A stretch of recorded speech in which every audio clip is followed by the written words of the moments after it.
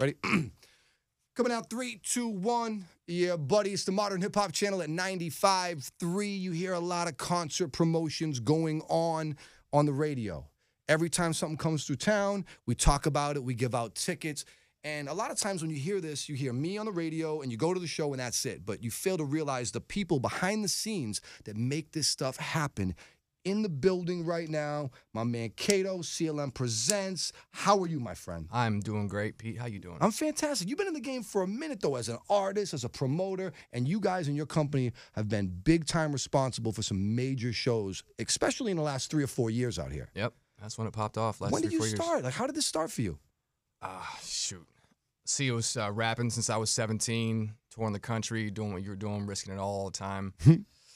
Just getting older and older, learning the game. Decided that I got tired of being a local cat, just trying to buy tickets. So I was like, what's the next step here? Yeah. So made some relationships with people like Chris Webby. Yeah. Kind of liked me as my organization, how I pursued things. Yeah. They kind of brought me into the camp, gave me an opportunity to like learn the touring side from a business aspect. So I just started buying up Midwest shows, going on the road with them at the same time while I was still an artist, mainly to build up my brand. Yeah. But then I spent more time talking to fans, talking to the venue owners, and the next thing you know it, someone would be like, yo, Kato, you know you got to perform in like 20 seconds. I'd be like, spending too much time like taking care of the business. And then just gradually over time, you know, getting older, starting a family, started looking at like, hey, I'm making this much money as a promoter. Right. And I'm being an artist, killing myself, making no bread. Let's see where this goes. You know, you see that in the local scene a lot of times when guys come in, they pursue it for a while. Either it goes crazy, they quit, or they shift. And I think a lot of the smart guys realize, well, I want a career in this. I want to do this. I can see how this works.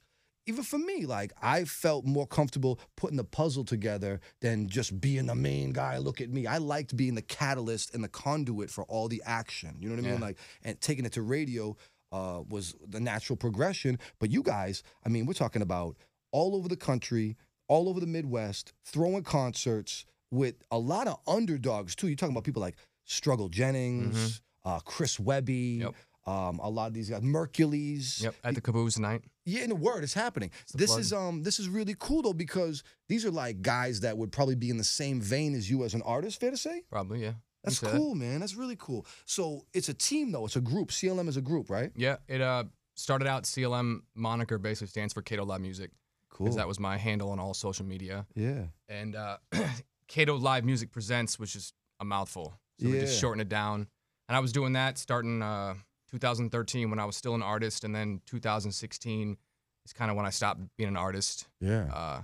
Got an opportunity to bring Lupe in. Yeah. After his Soundset stuff got canceled because of rain or whatever that was. Yeah. That show popped off. And then next thing you know it, I mean, everybody came through the pipeline at that point. T.I., DMX, all these things. And just kind of took off from there. Out of all these shows, I've been to a bunch of them. What's your favorite that you brought to Minneapolis? I mean, probably just Mobb Deep.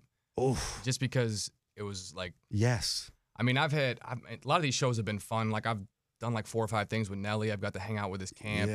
Growing up in St. Louis, that was like... Dude, he's the GOAT out there. For you guys, he's Jay-Z. Like, he's the man, yeah. It literally was a dream come true. And then there's a couple of them that I've met after having kind of idolized them forever. Like DMX, I met him, and I wanted to cry. Like, because it literally, like, just ripped away all of that oomph I had for you my whole life. Seeing him just, like, broken down and just... Tough. Coming to the cities, apparently, you know, after have been in rehab and on the straight and narrow, and the first thing I see him, he's, you know, rip-roaring drunk, and I'm just like... Going crazy. Like, this is a letdown. But, I mean, the show was still good, but... Yeah. Mobb Deep was definitely... It was a smaller show. Was that at Privé? Yeah, it was at Privé. I was at the show. Me and Twin City Tone opened one of the opening acts for that show. It was so crazy that night because Ski Beats from the Rockefeller crew was the DJ that night. And I had a loose relationship with Ski. Big shout out to Ski and them. And me and Tony sat in the back of the room. I ended up buying a hoodie because I've been listening to these guys' music for 25 years. I might as well make a purchase. You know what I mean? So I get the hoodie, and we're standing in the back, and he goes, "You want to go meet them?" And I'm like, I said, I will get him on the next one. Because the vibe, it was a kind of a smaller show, and I'll never forget the regret I had when Prodigy passed away. that you never wait. You always go up and shake somebody's hand. We were being cool. I was like, you know, let them have their moment. We'll catch them on the next one. Man, good show though, man. I've only gotten 3 pics with all the artists I've ever done shows with.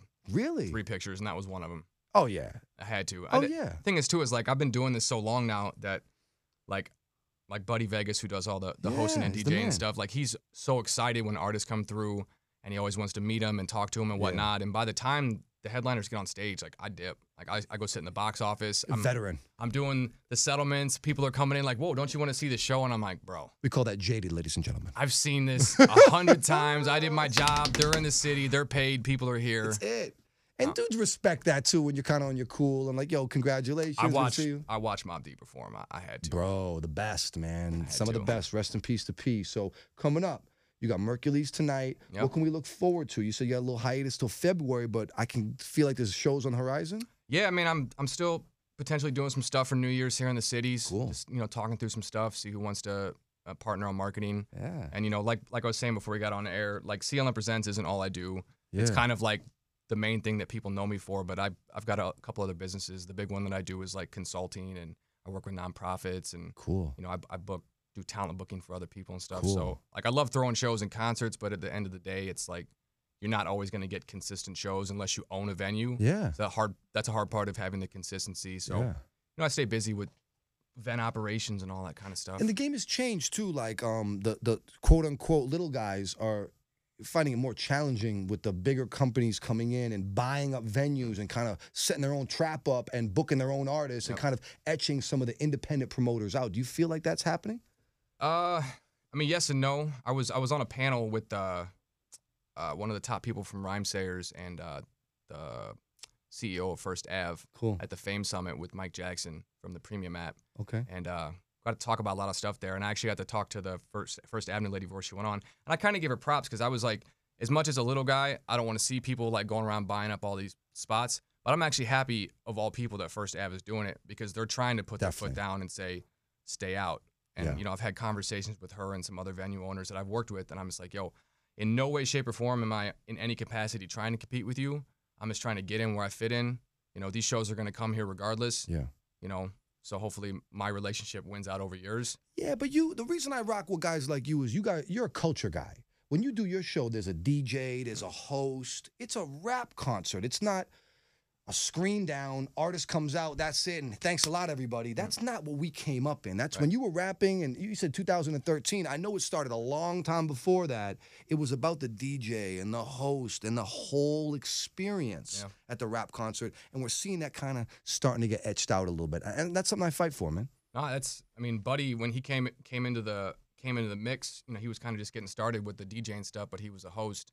And when he became the full-time person, I give him props all the time because I know we have a lot of repeat fans that come to shows that literally come early because they want to see Buddy. Hell yeah. So I give him a lot of credit, man. Like, you're responsible for, you know, helping build this brand and the experience because you provide an experience for these people that they're probably not getting elsewhere. Yeah, and props to you for providing the platform for Buddy because that's like a dying art, like the host of the rap concert. Right? But it's an amazing thing. It glues everything together, makes people feel like they're part of it.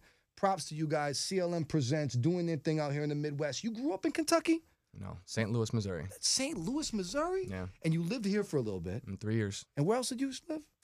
Tampa, Florida, Seattle, and now I live in Kentucky. My man is state to state. Okay. And so right now you're in Kentucky? Yeah.